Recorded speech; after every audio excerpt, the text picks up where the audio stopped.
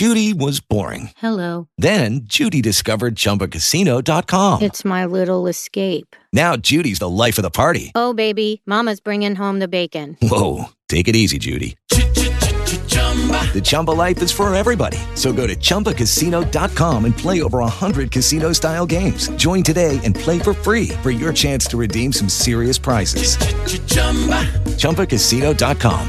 No purchase necessary. Void where prohibited by law. 18 plus terms and conditions apply. See website for details. Hello, it is Ryan, and we could all use an extra bright spot in our day, couldn't we? Just to make up for things like sitting in traffic, doing the dishes, counting your steps, you know, all the mundane stuff. That is why I'm such a big fan of Chumba Casino. Chumba Casino has all your favorite social casino-style games that you can play for free anytime, anywhere with daily bonuses. That should brighten your day a little. Actually, a lot. So sign up now at ChumbaCasino.com. That's ChumbaCasino.com. No purchase necessary. VGW Group. Void where prohibited by law. See terms and conditions. 18 plus. Lucky Land Casino, asking people, what's the weirdest place you've gotten lucky? Lucky? In line at the deli, I guess? Aha, in my dentist's office. More than once, actually. Do I have to say? Yes, you do. In the car before my kids' PTA meeting. Really? Yes. Excuse me, what's the weirdest place you've gotten lucky? I never win and tell. Well, there you have it. You can get lucky anywhere, playing at LuckyLandSlots.com. Play for free right now. Are you feeling lucky? No purchase necessary. Void where prohibited by law. 18 plus. Terms and conditions apply. See website for details.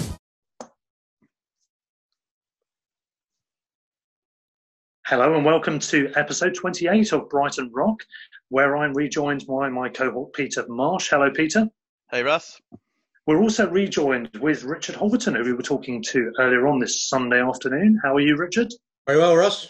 Excellent, good. And we are now joined by a former appearance holder on this show, the Ditchling Gent, well, now known just as the Gent, if you prefer, a man formerly of Ditchling, now of Stockwell in London. It's Mr. Raymond Wright. Hello, Raymond.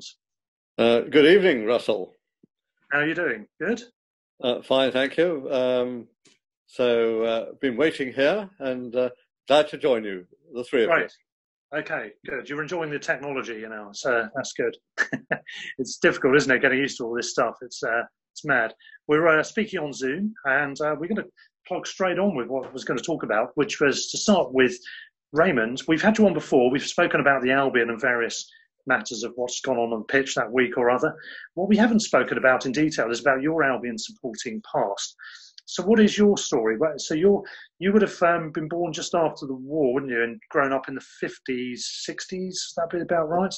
I first started following the Albion, I guess, in the sort of around 57, when we went to the season we got promoted from the third division south as champions.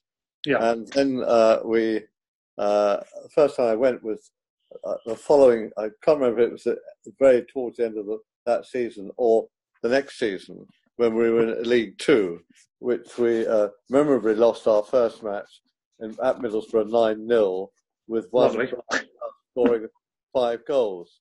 Oh.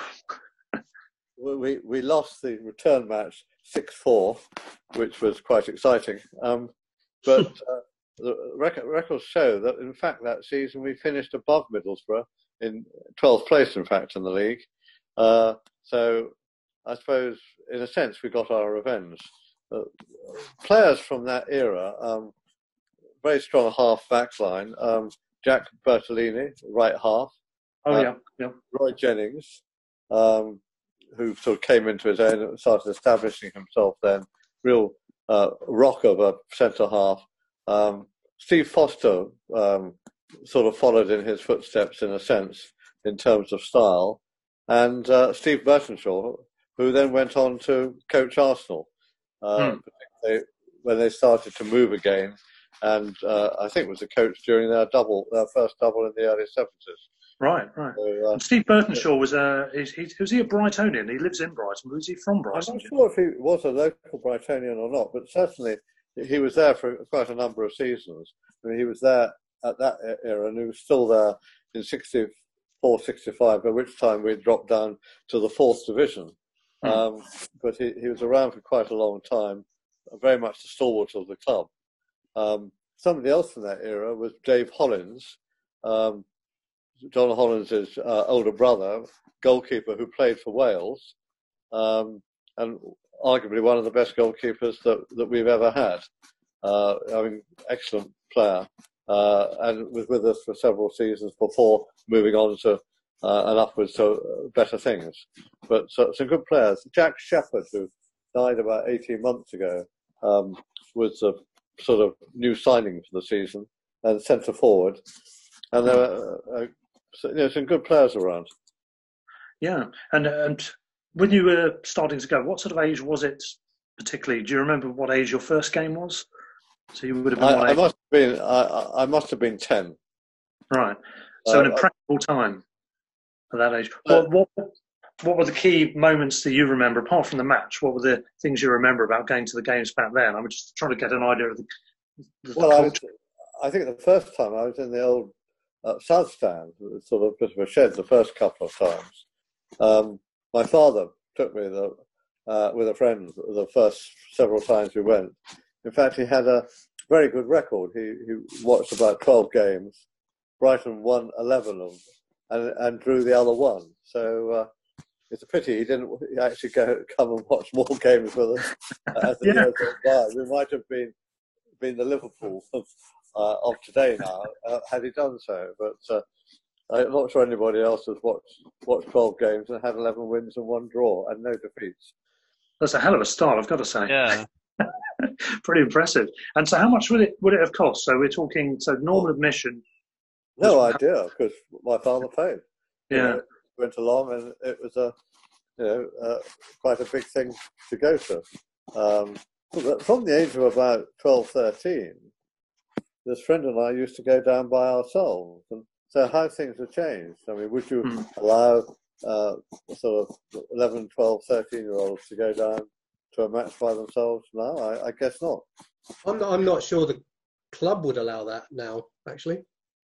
Yeah, not sure about that. Yeah, good point. Yeah, it's certainly changed, hasn't it? The trust, I'm sure things would happen from time to time, but the trust levels for allowing kids to go out and do their own thing is changed completely, hasn't it? Along with I know it's heavily cliched, but the whole thing of kids playing in the street with balls and kicking up against a wall and that sort of thing, you still get that, but only in a certain constricted way, don't you, compared with how things used to be.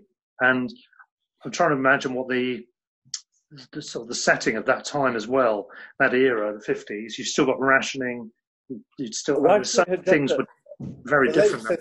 The late 50s rationing had probably finished. It probably finished in around the about 54 sweet rationing and 55 around there.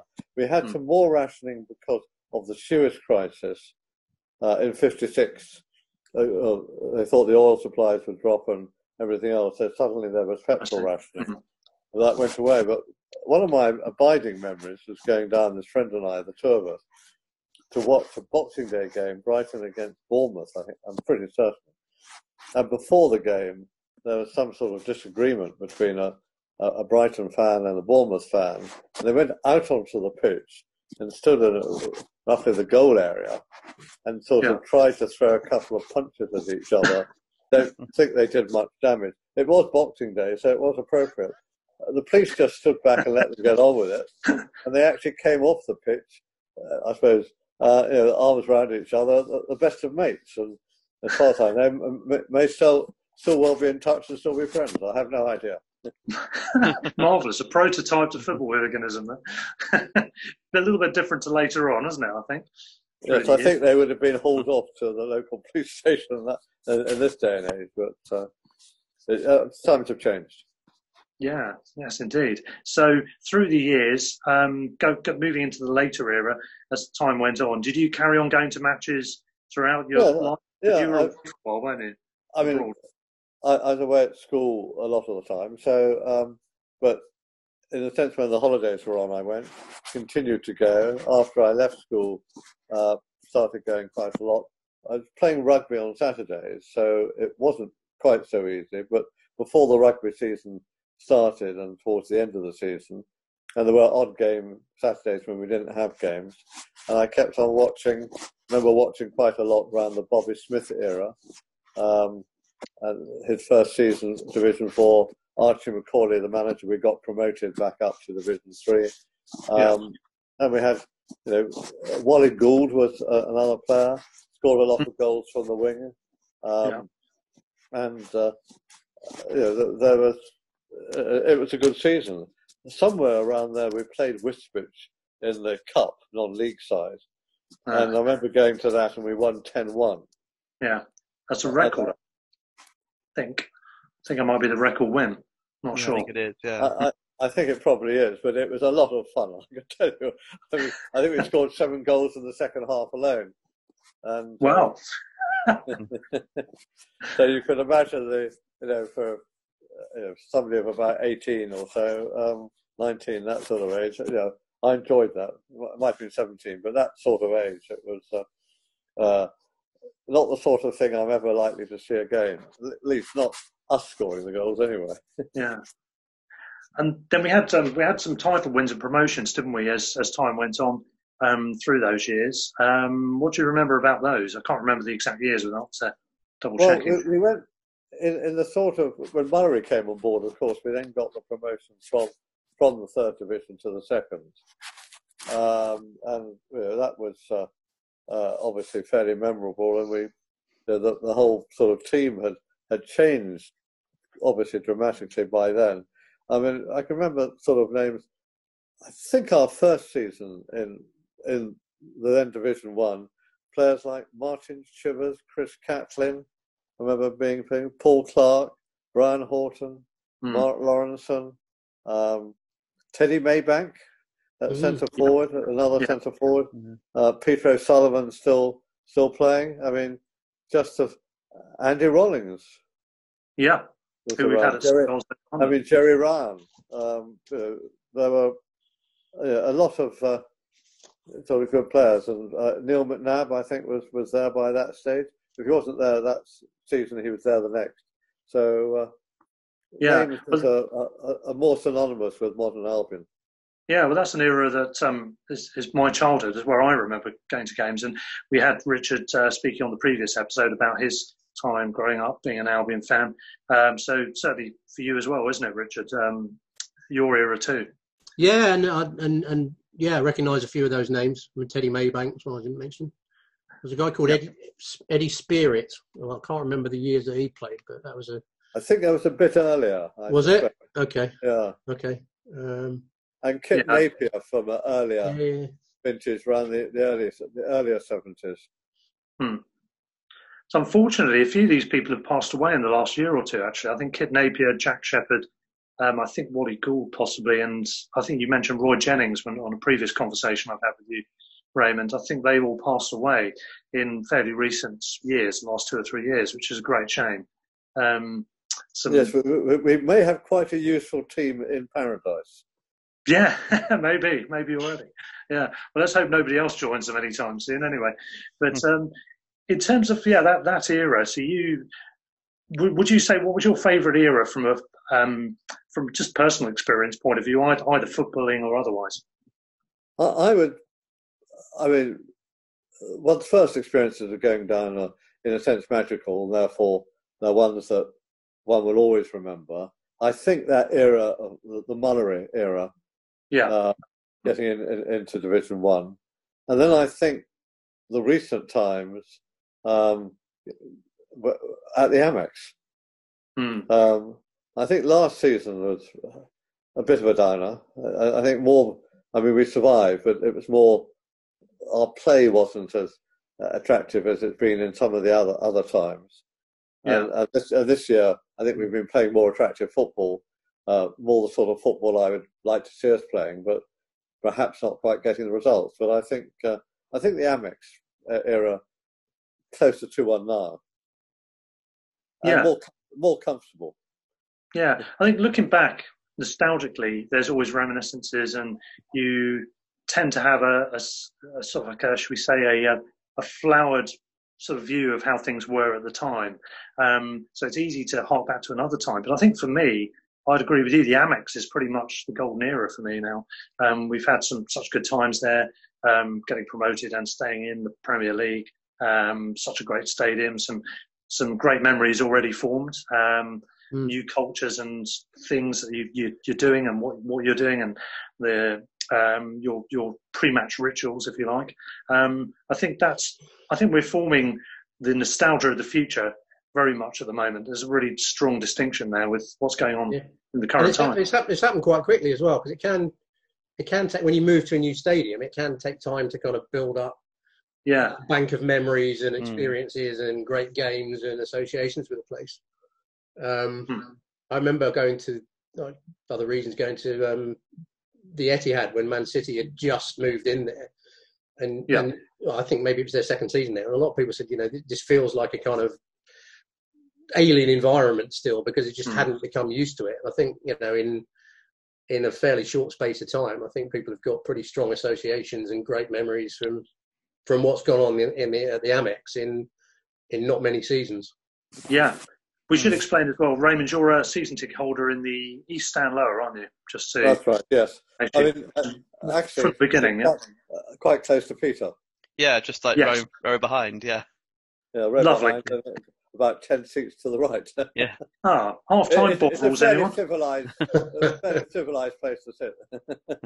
I have a very nomadic existence. I sit anywhere I can get tickets.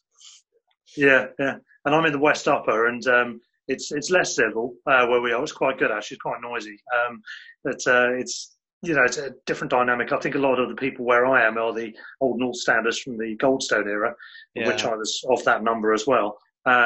So it's people who have got to a certain age, and I don't know, they want a halfway house between the more luxuriant view and the side view on the pitch, and just something slightly more relaxed, coupled with still being a bit noisy, which is what it is up there. It's quite good. But I say the whole dynamics of the stadium have been great, I think, from the off, and bodes well. We spoke a bit with Richard in the previous episode about the Houghton to Potter era. I'm not sure I've asked you on air about this, Raymond, before. So what's your take on Houghton, the decision and the timing, and what's your take on Potter so far? I think if they were going to make the move, and I actually felt a change was needed, it had to be done once the season ended as quickly as possible. And that almost wasn't fast enough, because it's probably taken Graham at least most of the season to become fully familiar with the squad and what he really needs.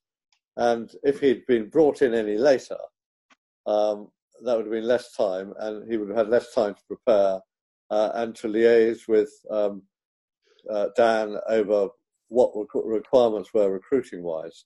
And I think that's very difficult. I don't think it's ever a good time, but if you're going to do it if the season ends on the 12th of May, do it at the change on the 13th.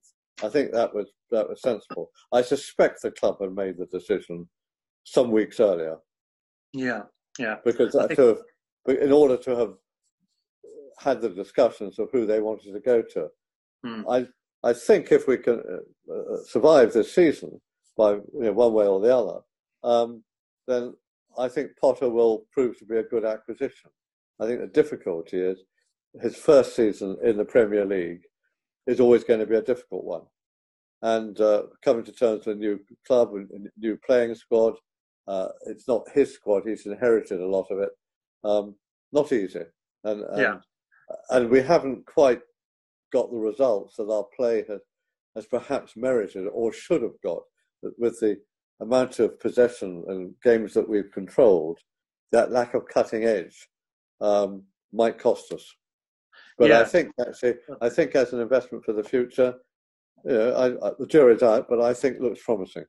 Yeah, and of course the players have to get used to the different style as well as the other adaptation that needs to happen. Going forward, obviously players is the big issue. Getting used to a style, getting confidence, getting consistency, getting an understanding, all those things we've talked about before, but also getting in other players as well, strengthening all the time. Where do you think our weaknesses lie, and where would you like to see us strengthen in the next window, whenever that is? Yeah. I think a good point was made by Dan Ashworth on Friday on the fans' sort of question and answer session with him and Graham, that one shouldn't confuse formations with style, and the whole idea of having players who can be comfortable wherever they are on the pitch with the ball, or without the ball, for that matter.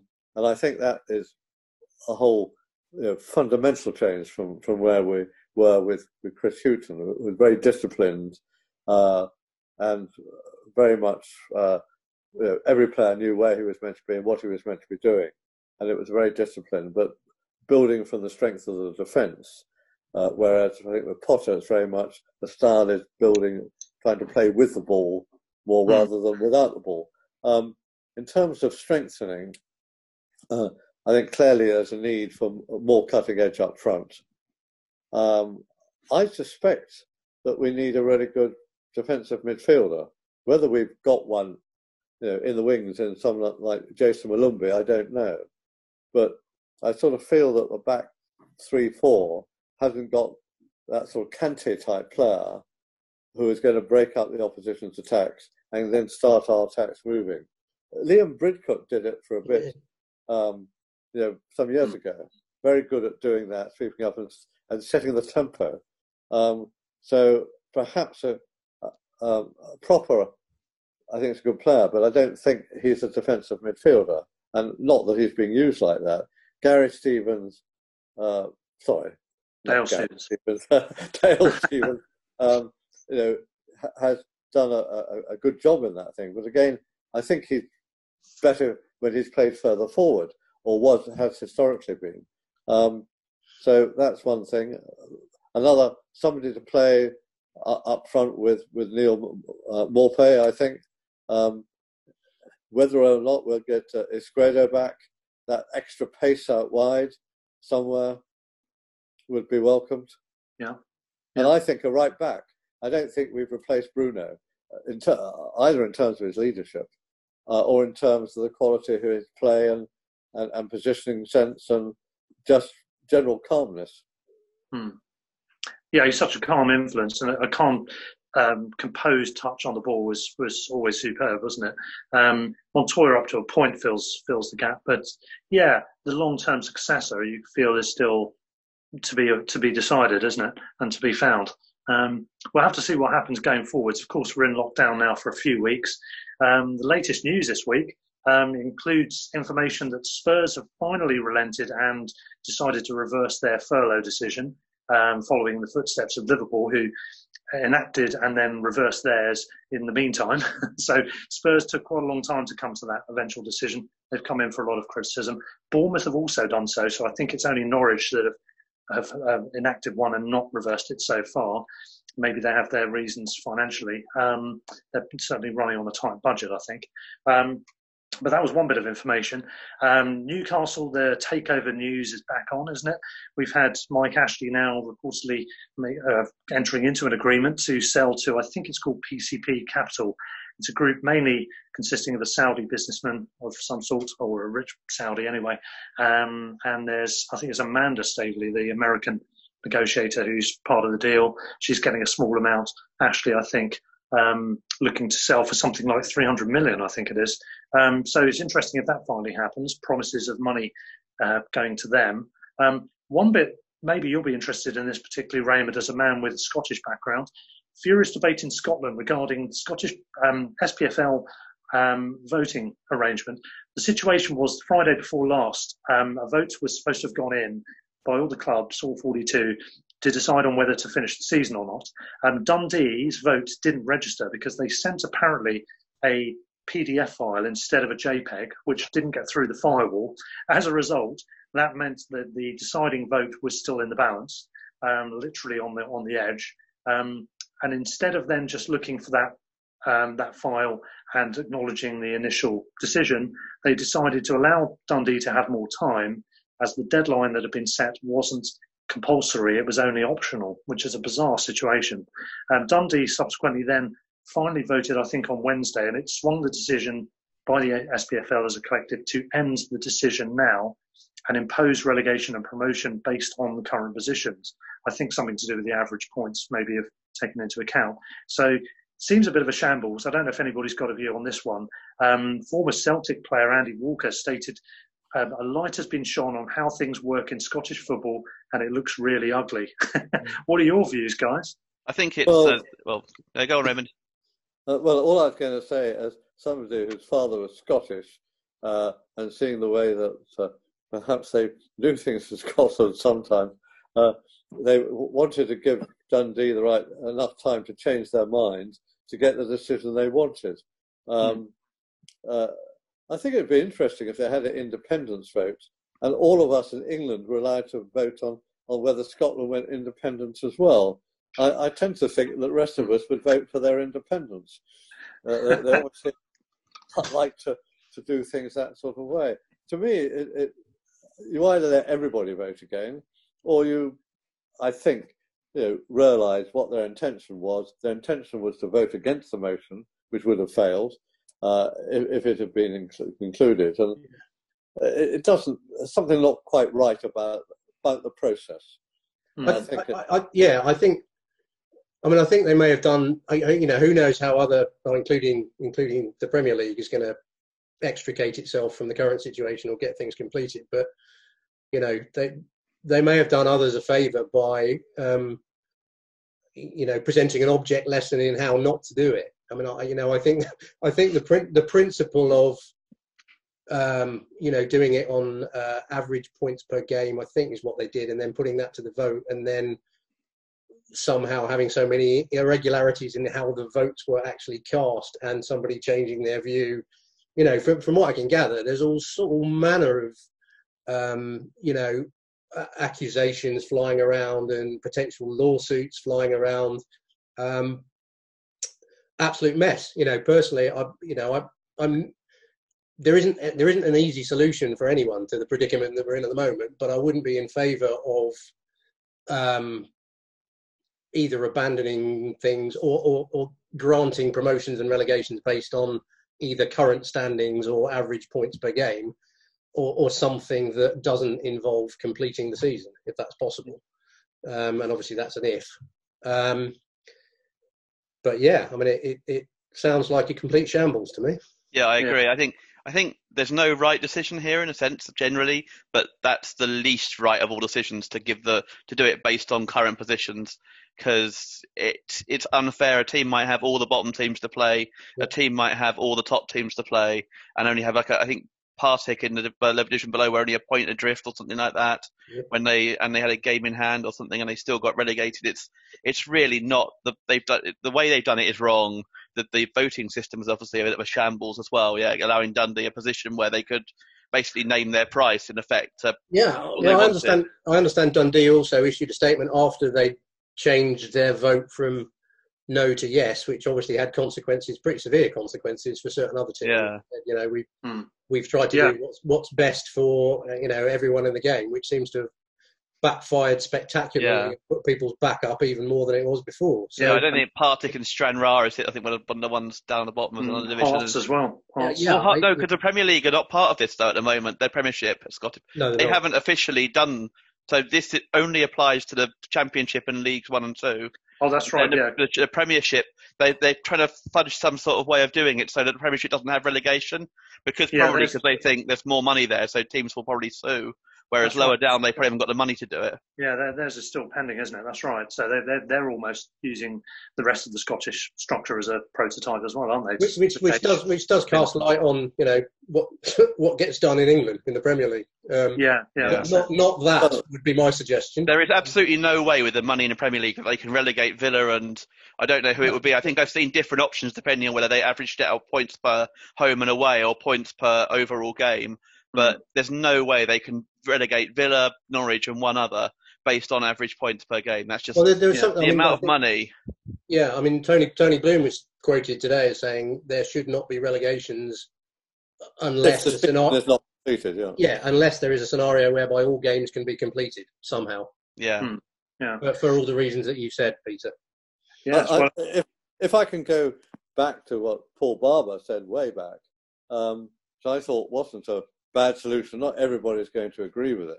Where he said, all right, if we can't finish, don't have relegation from the Premier League, promote the two top teams in the Championship, i.e. West Brom and Leeds, as things stand, and have one season with a 22-team Premier League, with 4 teams then being relegated next season, and 2 being promoted from the Championship to get us back to the same number of teams in each division. I thought that was not a bad solution if we are left with this games can't be finished scenario. Talking as a Brighton fan, and completely prejudiced, I would love the season to be ended now, with us in our current position. I think where it really struggles, though, I think you're okay at the top of, if you're not relegating teams, fine, that survives. You're the bottom, okay, but the top of the Premier League's fine, Liverpool win it. And the top of the Championship's fine. But like the top of League One, we've discussed it on previous shows as well, it's like there's like about 9 or 10 teams in about 3 points of each other and loads of different numbers of games. And it was just it'll be an absolute shambles working that out, because teams who were supposed to have played Bury and missed out on their game against Bolton early in the season when Bolton weren't playing. There's some teams like 4, and some have a cup run as well. There's like some teams only got 3 or 4 games in hand or something like that. Yeah. It's an absolute shambles at that level. Certainly is. I mean, the Premier League had a meeting on Friday, and the upshot and feedback, I think, from that is that pretty much they decided just to have another meeting and decide it later. It seems to be I mean, they've more or less set a general outline for when they want to get it done, but not much is going on. If the season does end up getting frozen, though, I'm wondering, being a new season, if we just froze things, restarted with the same teams in the same divisions, I'm wondering if on that basis you'd award this season the Liverpool the title, as it has no other knock-on effects or consequences on anyone, but keep every other team in the same division and then apply a percentage points total possibly projected into a starting points total for next season, if you see what I mean. So something proportional to how well teams have done last year gives them a small points advantage at the beginning of the following year. Maybe that's some way of having a compromise if they're going down the frozen season route. Maybe. Yeah, my understanding of what one of the upshots of the meeting that you mentioned on Friday was that and it may be no more than a vague statement of intent, but the Premier League clubs would prefer the season to be completed. Somehow or other, sometime or other, all the remaining games get played. They want their TV money, basically. Well, whether that's possible or not, who knows? But I can't help thinking that, and I think Paul Barber may have said the same thing at some point, that any other solution is a bonanza for the lawyers. But other than that, it's very difficult. So we're seeing a lot more about games being played behind closed doors, some or all. If that were only under certain circumstances, and I think the argument was made out of that meeting is that that would only happen with the express sanction of the government or the NHS, the government and the NHS, because while it may be possible to hold a game behind closed doors, if that were to be happening at a time when cases of coronavirus were still rising or it's not under control and lockdown is, or some element of lockdown is still in place, is that the right thing to be seen to be doing? I would argue no, it isn't. Yeah, I agree with you. And I'll be honest, having taken so long for us to get into the Premier League, it'd be pretty unsatisfactory for us to get relegated behind closed doors. We've got 5 home games left. All of them, I've seen people say it's like actually would give us a worse chance because they're all against bigger, or a lot of them against bigger clubs, and maybe the home crowd would have been the extra edge that we needed to try and have a chance against them. I think there is an issue actually going on in the Sunday Times today. They're talking about over 70s, which I fall into, not being on lockdown possibly for a year or more. Well, that is the case. All these games coming out the rest of this season, even if they're played, I won't be able to go to.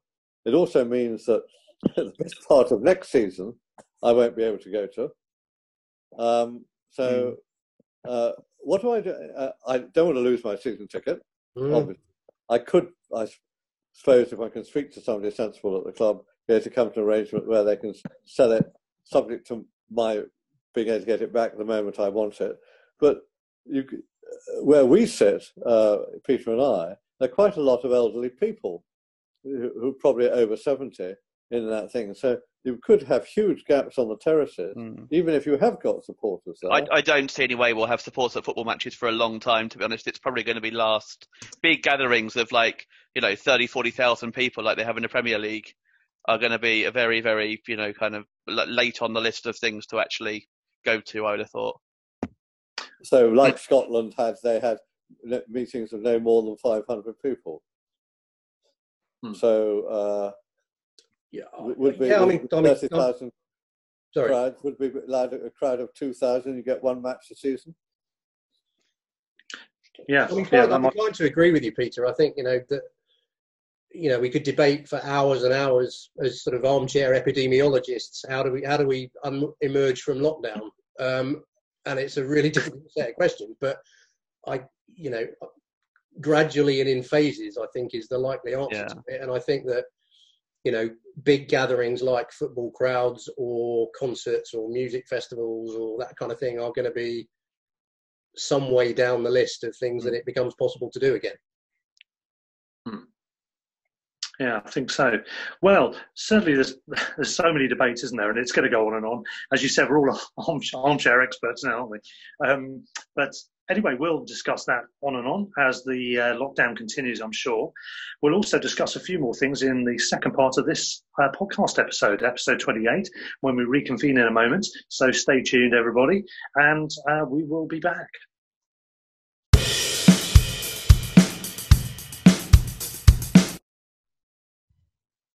Hi. So questions for Peter and Russell. I'm going to start with Russell very briefly.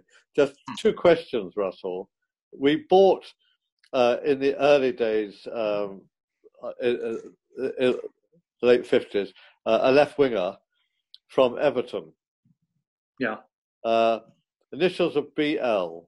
Do you happen to know who the player is? That's so in the 50s. Yeah, late 50s, about 59 or 60, we bought a left winger from Everton, and his initials, first name B, starts with B, second name starts with the L. Do you know who the player was? Well, it's before my era. I'm just thinking if he's famous in some other way. It seems to be what you're driving at there. No, not really. I'm just curious. No? Oh, no, I don't then. No, I don't think so. Can I take a guess? Lavery. Oh, that wasn't that, though. Yeah. And the other, there was in 64, we bought a very promising youngster from Everton as well, who sadly died in a car accident after 12 matches, who I'm actually convinced would have been a complete icon for Brighton. I mean, really going to be a great player. And so died when he was 18, 19. Have any idea who that was? Our first season in Division 4 where we won the championship. Yeah, I remember hearing about this, and I can't remember his name. Was it Adrian something? I can't remember his name. No. You're thinking of Adrian Thorne, but possibly. But he was a wing half, and initials BR. BR. Yeah. No, none the wiser, I don't think. Richard. And he would have qualified to play for Wales. No, my answer is exactly the same as yours, Russell. No idea. A guy called Barry Reese. Okay. Anyway, the real question was to ask you the question you asked earlier. In terms of strengthening the Albion, what would you see? Because you tend to be asking questions, we're not necessarily getting your thing. And also, I haven't heard Peter's views on what we should do. Just with the added thing of throwing in that I think Ben White could play right back, and he played. I remember his last game for the under-23s last season against Swansea. He was playing at right back and had 3 assists. But we scored 3 goals, and Ben White had all 3 assists. So I throw that into. As a throwback question, is that if we stay up? Is that assuming we stay up? Assuming we stay up, yes, I think so. Yeah. Or as an alternative, what your thoughts would be differently if we didn't stay up? Well, I think personally that Ben White's one of the finest young players we've developed ever. From what I've seen in the early stages, I've seen a few of his games in the Championship on TV. Everything you read and hear about from fans, the media, and from pundits in general is that he's as good as I'm thinking he is. He's got all of the attributes. He's already attracting the top clubs to at least show some interest. Hopefully not too much interest at this stage. I think he should figure in our team regardless next season. I think he's that good that he should at least be getting towards establishing himself as a first-team regular. That's how much I rate him. Whether we can do that if we were to be in a scenario where we went down and Leeds went up is another matter. Could we do that? Maybe, maybe not. But I certainly would like to see him involved next season regardless, because I think he's absolutely fantastic. Peter? Yeah, I've not seen as much of Ben White as I think you have. I mean, my one slight concern in terms of the hype is obviously Adam Webster was up there with probably the best Championship defender last year, and has obviously struggled a bit this season at times to certainly made one or two errors that people have pointed out. And it's a big jump up. I know people are getting a lot carried away a lot. I think obviously he's got huge potential, and it's like, yeah, hopefully it will be here. I mean, if we sell him, I'd rather sell him to almost anyone but Leeds. And the arrogance of Leeds fans been talking about it. You think he was their player, and we had no hope of keeping hold of him. I think some of the genuine kind of you know my view on Leeds and their fans is not a particularly good high level one, but yeah. Except, of course, for the there is the fan who's 5-year-old who wrote a suspiciously adult worded and neat handwriting too for a 5-year-old. Yeah. The sentiment was good, wasn't it? He wrote to Paul Barber asking if they can have him, and he put together £15 and 7p from his piggy bank, I think. And the club replied back, fair play to Paul Barber, with a nicely worded type letter and signed letter back. And I think Brad Rosani has replied on Twitter to that by saying that they would help chip in with the young lad's savings towards trying to get him. But apart from Ben White, both of you, where else would you like to see changes? Shall I go first? Yeah, I think a striker is obviously the top high priority one. I think a winger would be quite good. We don't know yet, obviously, how good McAllister will be. And at right back, if Lamptey will, can actually make the step up and become the permanent right back. I actually think Montoya's been a little bit hard done by this season. I think he's played pretty well, and yet he's been taken off, substituted quite a lot. And I actually think he's been a lot better than last season when he struggled a bit. I'd like to see a lot more of Bernardo at left back, I think, generally. Yeah. Well, I'd agree with all of that. I think Montoya's kept Zaha quiet, hasn't he, Mr. Tumble, for quite a bit as well. In general, I think he's solid. I think, probably has been a little bit underrated by those inside and outside the club, maybe. But he's got potential to step on and inhabit that role for a longer period. I would like to see greater competition one way or the other. Maybe Lamptey could step up, possibly, but we'll have to see. But no, I pretty much agree with you on that one, Peter. I think we need another left back as well. Richard, sorry, I was going to say, has Richard anything to add to what he might have said earlier? Not that I heard what Richard said earlier. Probably not much. I mean, I kind of agree with what Peter said about Montoya, and Bruno is quite a hard act to follow, apart from anything else. But I think Montoya's been reasonably solid most of the time. From the games I've watched, sometimes what happens is, where we fall down is attacks kind of run out of steam 35 yards out or 40 yards out for lack of, a good final pass or a very creative midfielder who can unlock a defence with the last pass or the last couple of passes or a piece of skill. So, whether somebody like Bissouma or Moy does that sometimes, whether they can do that at that level consistently or whether it needs someone else to come in and do it, not sure. That would be my observation. Yeah, I agree with that. And I think McAllister hopefully might become the player if when he eventually gets a chance to have more than 10 minutes at Wolves or whatever. I do agree in a sense with what you said earlier, Raymond. I think we've got quite a lot of midfielders, but we do lack maybe a really dominant defensive midfielder. And, maybe a genuinely 6'4", strong in attack, or someone who could get stuck in. And we do lack a bit of pace with Nesis Kiela is going to somehow make a miraculous recovery. Yeah. Well, wait to see how things transpire in that regard. Quite a lot of players then. Yeah, exactly. Yeah, we need a fair few. And thanks for the question, Raymond. I think it's a good one. Just going through a few other bits that have happened in the last week or two. Obituaries. There's been, unfortunately, quite a few famous names in the world, particularly of football, that have unfortunately passed away. Radijancic, do you remember him? He played for Luton. He also played and managed Atletico Madrid, Real Madrid and Barcelona, which is a pretty rare feat. I think he won the treble with Atletico in his time there, the domestic treble, I think it was. But a bit of a player. He scored the goal for Luton, which I think allowed them to survive in the top flight and led to the famous David Pleat on-pitch celebration in weird canter with bright-coloured suit on. That's what he's probably most famous for over here. But we've lost some legends of the game as well. Peter Bonetti, who has a connection with Sussex, actually. His family moved down and opened a cafe next to the Dome Cinema on Worthing Seafront some years back, obviously a long time back. But Peter Bonetti himself, the Cat, was a famous, I think, one of the all-time appearance holders for Chelsea. Played for England as well. He was a legend of the game. And Norman Hunter, who's unfortunately been, had the better of him taken from COVID. Unfortunately cost him his life. He was bite your legs, Norman Hunter. Looking back on some of the footage from the article when he died the other day, his fouls are pretty much tantamount to assault. I'm not sure you'd get away with any of his style of defending nowadays. He was in the World Cup squad, although he didn't play in that tournament. But it was sad to see him go. Quickly, comments on that from you guys? Do you remember playing any of you? I'd start very quickly with Hunter.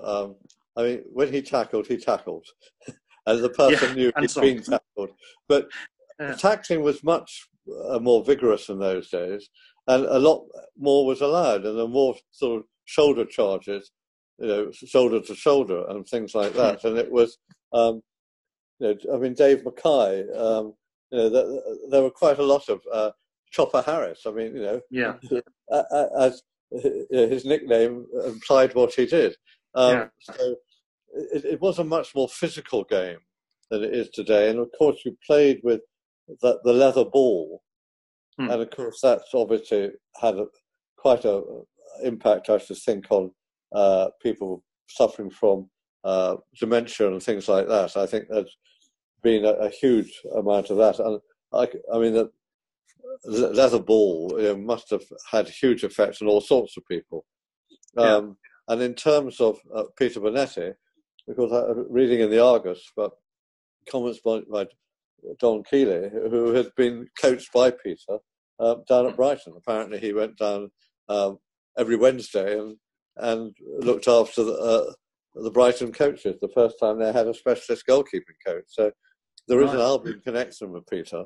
And yes, the Cat, well over 700 appearances for Chelsea, sadly remembered for his mistake in the match against Germany and Mexico, which I think was unfair because, for that one mistake, everybody remembers him, and yet he must have made God knows how many fantastic saves in his career. That's always the life of a goalkeeper, though, isn't it? You're remembered for the howlers and not necessarily the saves.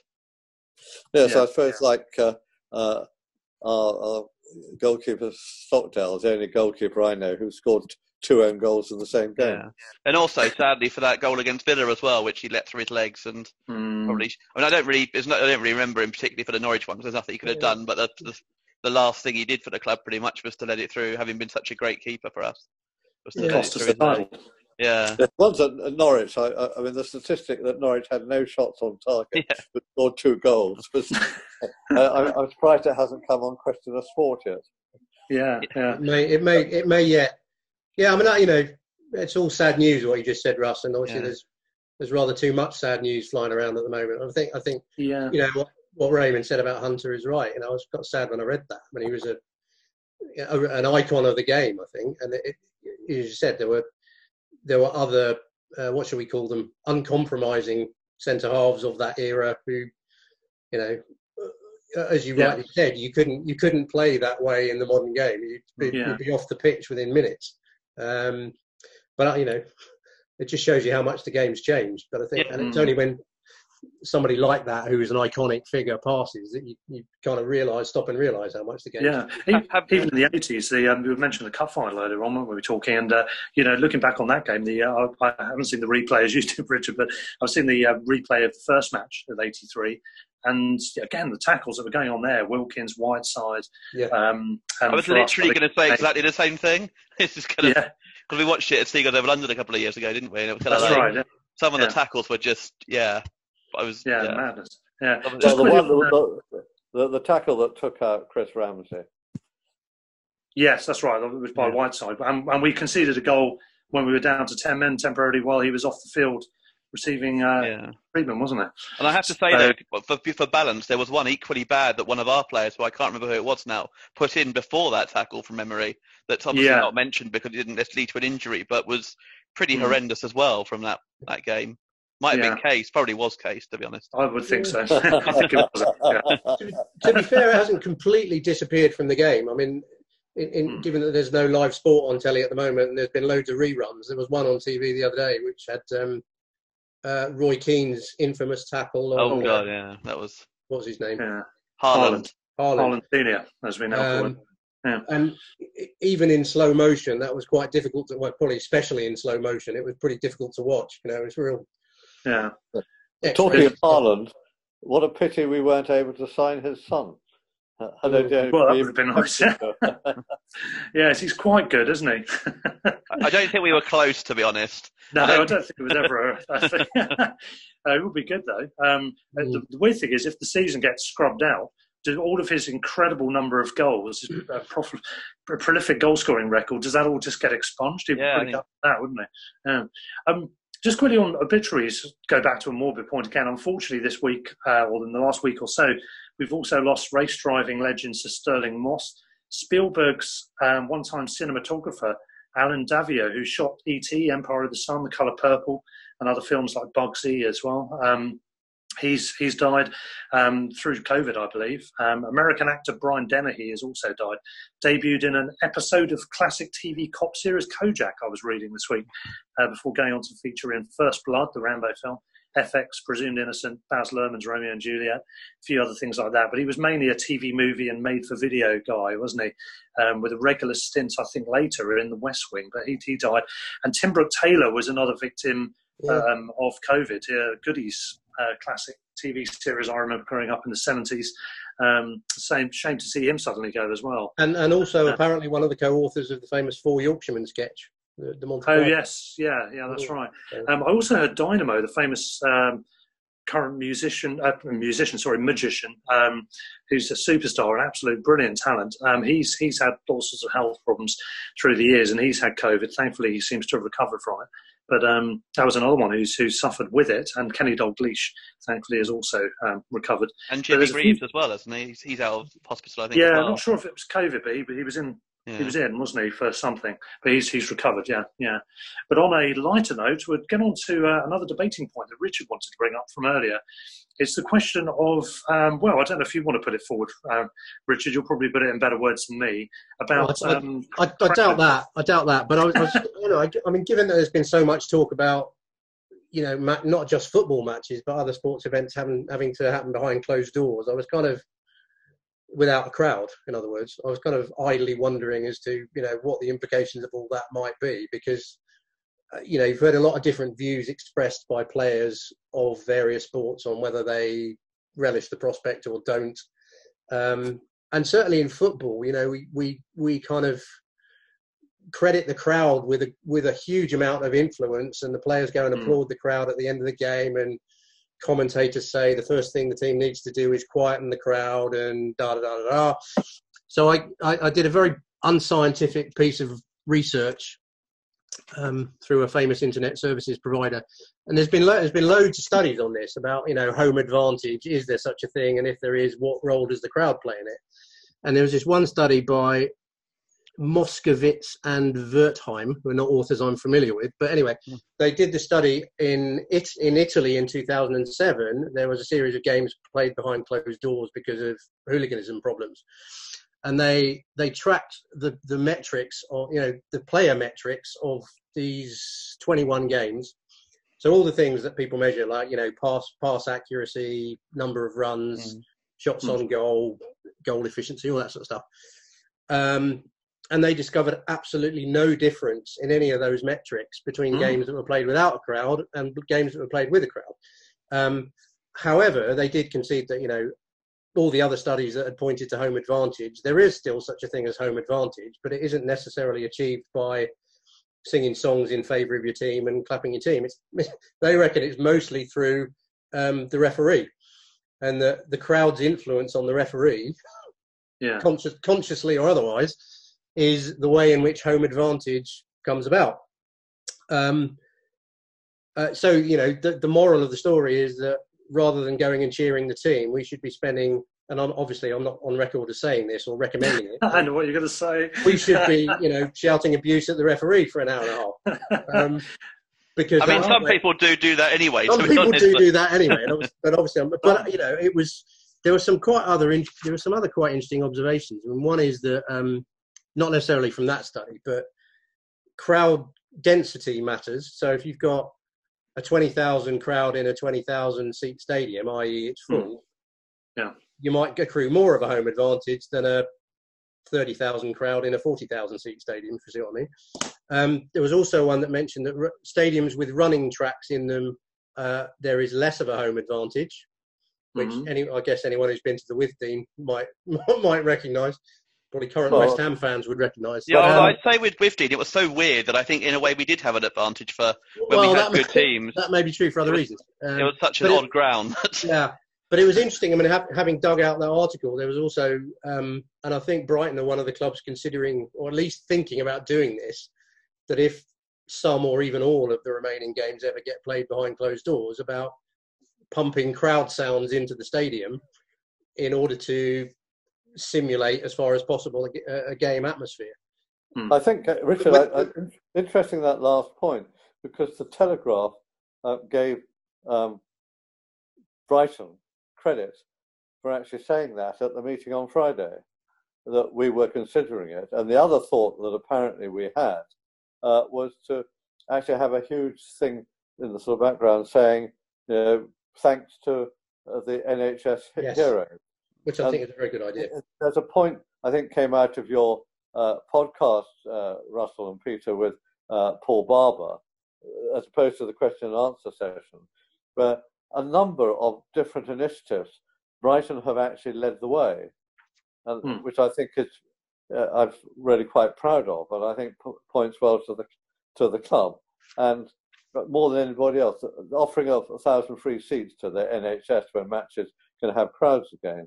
The thing which I think has been lost, the Amazon gift to all members of their staff, saying that they would pay all their match day only, part-time staff, even if the matches aren't played. All of those sort of initiatives, I think Brighton have done really well, and I think we should take pride, as I do, and I think and congratulate the club on what they have been doing as actually market leaders. At no stage have we, as yet, aware of, have asked anybody to go on furlong or anything else. We haven't had to do U-turns like even Liverpool or Spurs. And I think, you know, Bloom and Barber ought to be congratulated for setting that leadership. Yeah, I think we've hit the back of the net, haven't we, while others have scored down goals. And here, I second everything you just said. I've come up with a genius solution. Rather than having pre-recorded crowd noise, they could buy 30,000 laptops and have everyone individually on their seat in a Zoom meeting individually, and then they can shout abuse at the referee through their computer. There's an idea that hasn't been here. I mean, one of the other interesting things was that, and I'm not sure it was from the same study, was that the louder the crowd noise is at any given point, the more, in shouting for a foul that they think the opposition team has committed, the more likely the more likely they are to be wrong, but the more likely the referee is to give the free kick in their favour. So if the artificial crowd noise can be done precisely enough that it can be pumped up to full volume at precisely the time an opposition player commits a dodgy-looking tackle, then that's when it's likely to be most effective. Not sure we can do that, though. Yeah, I like your idea, Peter, of the laptops. But I haven't. That's a very good idea. A cousin of mine who runs a storage and removals business, that he was having to put all his staff working at home, virtually all of them, and he just could not get enough laptops initially to actually have them. I don't think they'll have enough laptops. I don't think it may not be the most serious suggestion ever, but it would be quite a nice one to be able to put my laptop down on my seat and I can watch the game and interact with the thing. But yeah, I think probably 30,000 laptops will cost a lot of money. Well, actually, somebody I was telling Russell earlier today that a friend of mine who I used to go to watch the football with, who died a couple of years ago, one of his sons is living and working out in Singapore. His girlfriend, this guy, John, his girlfriend, bought some shares in Zoom, and it's gone up 57% since the lockdown crisis. And they were comparing their portfolios, John and this girlfriend, and her portfolio is worth what it was before the market started going down, or just a few hundred Singapore dollars less, and his is down 14%, courtesy of Zoom. So there are people making money out there. I do think I don't know whether we've got time for it, but I do think the furloughing thing is quite interesting, and there are lots of different aspects to it, and I can't help thinking that part of the reason that football clubs, particularly Premier League clubs, are sort of getting hauled over the coals for what they are or aren't doing in this area is partly because in a lot of the public imagination, football means, overpaid prima donnas who've got more money than they know what to do with, and therefore they shouldn't be doing this kind of thing. I think it's interesting that when the Chancellor launched it, he said, there should be no artificial limitations on it other than the rules that govern it. It's a big lifeboat that everybody who's qualified should be able to take advantage of. Many companies that are doing it are topping up staff incomes, beyond what the government is providing, including some football clubs, I believe. I just, and I wonder if we were talking, if instead of talking about a football club, we were talking about an oil company or a bank or a technology company whose most highly paid employees are also extremely rich. British Airways have got 30,000 people on furlough, from what I understand, and nobody's making a fuss about that. And that has the full sanction of the unions. So I think it would be a different conversation if it wasn't a football club we were talking about. There's always double standards when it comes to football, isn't there? The big fuss for Matt Hancock and others versus the football people has been messy and a bit unpleasant. It's a misstep. It was none of Matt Hancock's business, frankly, and he shouldn't have got involved, and that's what started the whole. And I think there has been a lot of criticism of Premier League players. I mean, I'm not one to agree with Piers Morgan. Around the time he was making that statement, Jordan Henderson and others were kind of going into a huddle behind the scenes to get this players together initiative sorted out. Now, Hancock didn't know that, I guess, but nonetheless, they were off their own bat trying to work out what the best way as very prominent, high-profile, highly paid footballers of doing their bit was. Yeah, and it wasn't obvious what the best way of helping out was from a financial perspective, because there are lots of ways of doing it. And I think, I think Hancock's comments are a bit unfortunate. It's disproportionate representation of the situation, isn't it, really? Because you're just showing one aspect of the world where money could be donated, other people are not being held to account. I'm not one to agree with Piers Morgan normally, but he was calling out the MPs themselves. I personally think that if Matt Hancock wants to call out the footballers, not that I think he should, but if he did, then he should also call out other people high up in industry, as you said. I think definitely. Definitely, Russell. If you're going to mention the footballers, mention all the other people. Would have been fair comment if there'd been half a dozen different industries mentioned at that time. If you said people like bankers, like footballers, like whatever. There was also a very interesting article that came out from Ben Mee, the Burnley player, wrote. I think it was in the Guardian. Said it's kind of often forgotten that Premier League footballers are very well paid. A lot of them come from fairly disadvantaged backgrounds, and most haven't forgotten their roots, and still, many of them, even in the normal course of events, in normal circumstances, make donations or have charitable foundations, which, kind of can get a little bit overlooked when senior politicians need a convenient target to have a pop at. Yeah, I agree. Just a couple of points I'll reiterate from something I said last week on the show. First one is that a lot of them are from Premier League players from overseas, and will want to donate to back home where their families a lot of the time are, and friends, and so want to support kind of charities maybe overseas. So actually, aren't under the NHS necessarily, and kind of, if they have private treatment anyway, maybe want to support the NHS equivalent in their country or some sort of thing like that.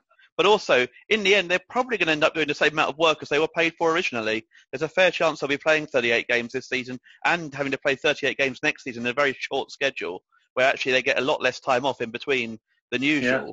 So actually, they still be playing the same number of games. So, you know, if the Premier League clubs can afford it, I see no reason why the players, and they still get Sky money because they eventually have the games again. I don't see any reason why the players should take a pay cut. Where I think they should do something is donate to charities, and that's what they seem to be doing. Yeah, I agree with those points, I think. And conscious of time, we're going to have to wrap up fairly soon. But just quickly on a couple of other things. The question is, how long do you hold off on cancelling the season versus the EFL clubs and possibly above the EFL level being on the brink? I mean, this kind of ties in with the whole financial predicament, doesn't it? There's a lot of people saying they're very close to the edge, or their clubs are. Gary Neville has alluded to the notion that that's the case from clubs he's spoken to. That's a bit of a worry, isn't it? And there's that to take into account. I don't know if anyone's got any comments on that, or whether I'll move on to my final question. I'm happy to sort of kick off on that one, Russell. Yeah. I mean, looking at the comments that have come out that they would like to start next season no later than the beginning of September, effectively you've got to have at least, I would have thought, 3.5 weeks pre-season, testing of the footballers, and also, to get back in, and you might have brought new players in. So, and you probably need 2.5 weeks break from the end of the previous season. So if you're looking at the beginning of September, something like the 5th of September, the first game, then you're looking at finishing the season by about the 20th of July. That means to do that, you're going to have to start playing by about the 12th of June. That means you've got to actually be out of lockdown by about the 23rd or 4th of May. So we've got about 5 weeks from now in which a decision has to be made. And I mean, you and I have had this discussion before, Russell, but I think, there ought to be some certainty. If we cannot start by whatever the date is, then we call the season off. And I think Bloom is absolutely right that if that is the case, or you can only have a couple more rounds, then no relegation. And again, I think we're leading in terms of that debate. And I think that's a good thing. And incidentally, going back to the previous point, Peter was making, people making gifts. Jahan Bash gave money to his local village where he came from over the virus. Matty Ryan did his thing with the fire in Australia. So people have been doing those sorts of things. Yeah. And again, Brighton players have been up there, the first people doing it. Yeah. Fair enough. Well, I mean, we're running out of time now because we want to try and get this finished on this Zoom call, which is running down. So just quickly, final question to you guys, well, to Richard and to Raymond, because Peter and I have discussed this many a time before. How have you been keeping occupied so far during the lockdown? And do you have plans or projects going forward in the next few weeks involving staying in your house, obviously? Oh, blimey. Well, I've actually been working quite a lot. I mean, a lot of work days are kind of end-to-end Zoom calls, which are quite tiring. But outside of that, long games of Scrabble, family card games around the kitchen table, which can get quite fractious and end up pretty late. Listening to some very, very interesting podcasts. Some from the Guyver Marsh stable, others from elsewhere. You flatter us, sir. Well, no, they're good. I caught up with some Desert Island Discs actually. That can be good. Ian Wright was quite interesting, and Louis. That was a good one, wasn't it? Yeah, it was a good one. And the garden is looking quite good because it's got more attention than it's ever had before. And washing my hands very regularly. That's what I've been doing. Okay, brilliant. And Raymond, how about you? Well, I'll start off with the washing your hands frequently. Definitely doing that. Started using some of the stuff you could buy and found that my hands reacted to it. So using conventional soap and water, and none of those. Jane had the same reaction. And so, coincidentally, and we found that actually using the surgical gloves, which Jane was doing, going shopping and things, didn't help her either. Walking up and down my garden, like got an easy area to do about 25, 26 yards. So I'm doing the equivalent of lengths up and down that, about 50, somewhere between 50 and 70 a day. So rather like swimming lengths, and doing some exercises and a bit of Pilates. Working during the week, in spite of the sort of frustrations of not being able to get hold of people, because a lot of organisations have people working at home, and you simply can't get hold of them. So, and attending podcasts and question and answer sessions for Brighton, and chatting to the guru Russell Guyver, amongst others. And long may it continue. In terms of that sort of activity while this lockdown is going on, but God knows how long it will go on. Well, you're being very flattering about our podcast. I'm glad to hear it. Thank you very much indeed. If you are listening and you want to contact us, it's brightonrockpodcast@gmail.com, and you can get us on Twitter, brightonrockpod, at brightonrockpo1. For some reason, the address is slightly different. No idea why. Also, you can follow us or listen to us on Spotify or on iTunes. Hit subscribe and rate us 5 stars if you can, if you do follow us on iTunes. You can even write a review if you can, all of which will help in our positioning and our search and ranking, so we'd appreciate any of that. We'd also love you to tweet about us using hashtags BHAFC and Brighton Rock Pod, and you can retweet any of our materials. We're also affiliated with Seagulls Over London, as Peter and I are on the committee, and our listeners, including both of you two, are amongst our membership/listenership. If you have any interest in joining that supporters group, you can contact us via the email, which can be found at www.seagullsoverlondon.com. Next week, we're planning to do another segment in our team's choices, probably featuring Robin Woolley, who's been with us before, on the decades themes. We might do one on the 80s if we get a chance. We'll have to see. Stay tuned for any of that. And as for you guys, thank you for joining us. As always, it's been me, Russell Guyver, with Peter Marsh. Thank you, Peter. Thanks, Russ. Thank you very much indeed for joining us for both of these episodes, episode 27 and this one, episode 28, to Richard Holberton. Thank you again, Richard. It's a pleasure. It's been a lot of fun. Thank you. Excellent. Great. Glad you enjoyed it. And thank you once again to the gent, Raymond Wright. Thank you, Raymond. Great fun, Russell. Thank you very much. And, I thought it was a good 4. So perhaps we can reconvene again. Indeed, we could do this all again. We may have another opportunity. We'll have plenty of time over the next few months, I think. Okay, cheers, guys. Stand all cheers, everyone. Up the Albion. Thanks. Cheers. Bye. Cheers. Bye. Thanks. Bye. Sports Social Podcast Network. Lucky Land Casino, asking people, what's the weirdest place you've gotten lucky? Lucky? In line at the deli, I guess? Aha, in my dentist's office. More than once, actually. Do I have to say? Yes, you do. In the car before my kids' PTA meeting. Really? Yes. Excuse me, what's the weirdest place you've gotten lucky? I never win and tell. Well, there you have it. You can get lucky anywhere, playing at LuckyLandSlots.com. Play for free right now. Are you feeling lucky? No purchase necessary. Void where prohibited by law. 18+. Terms and conditions apply. See website for details.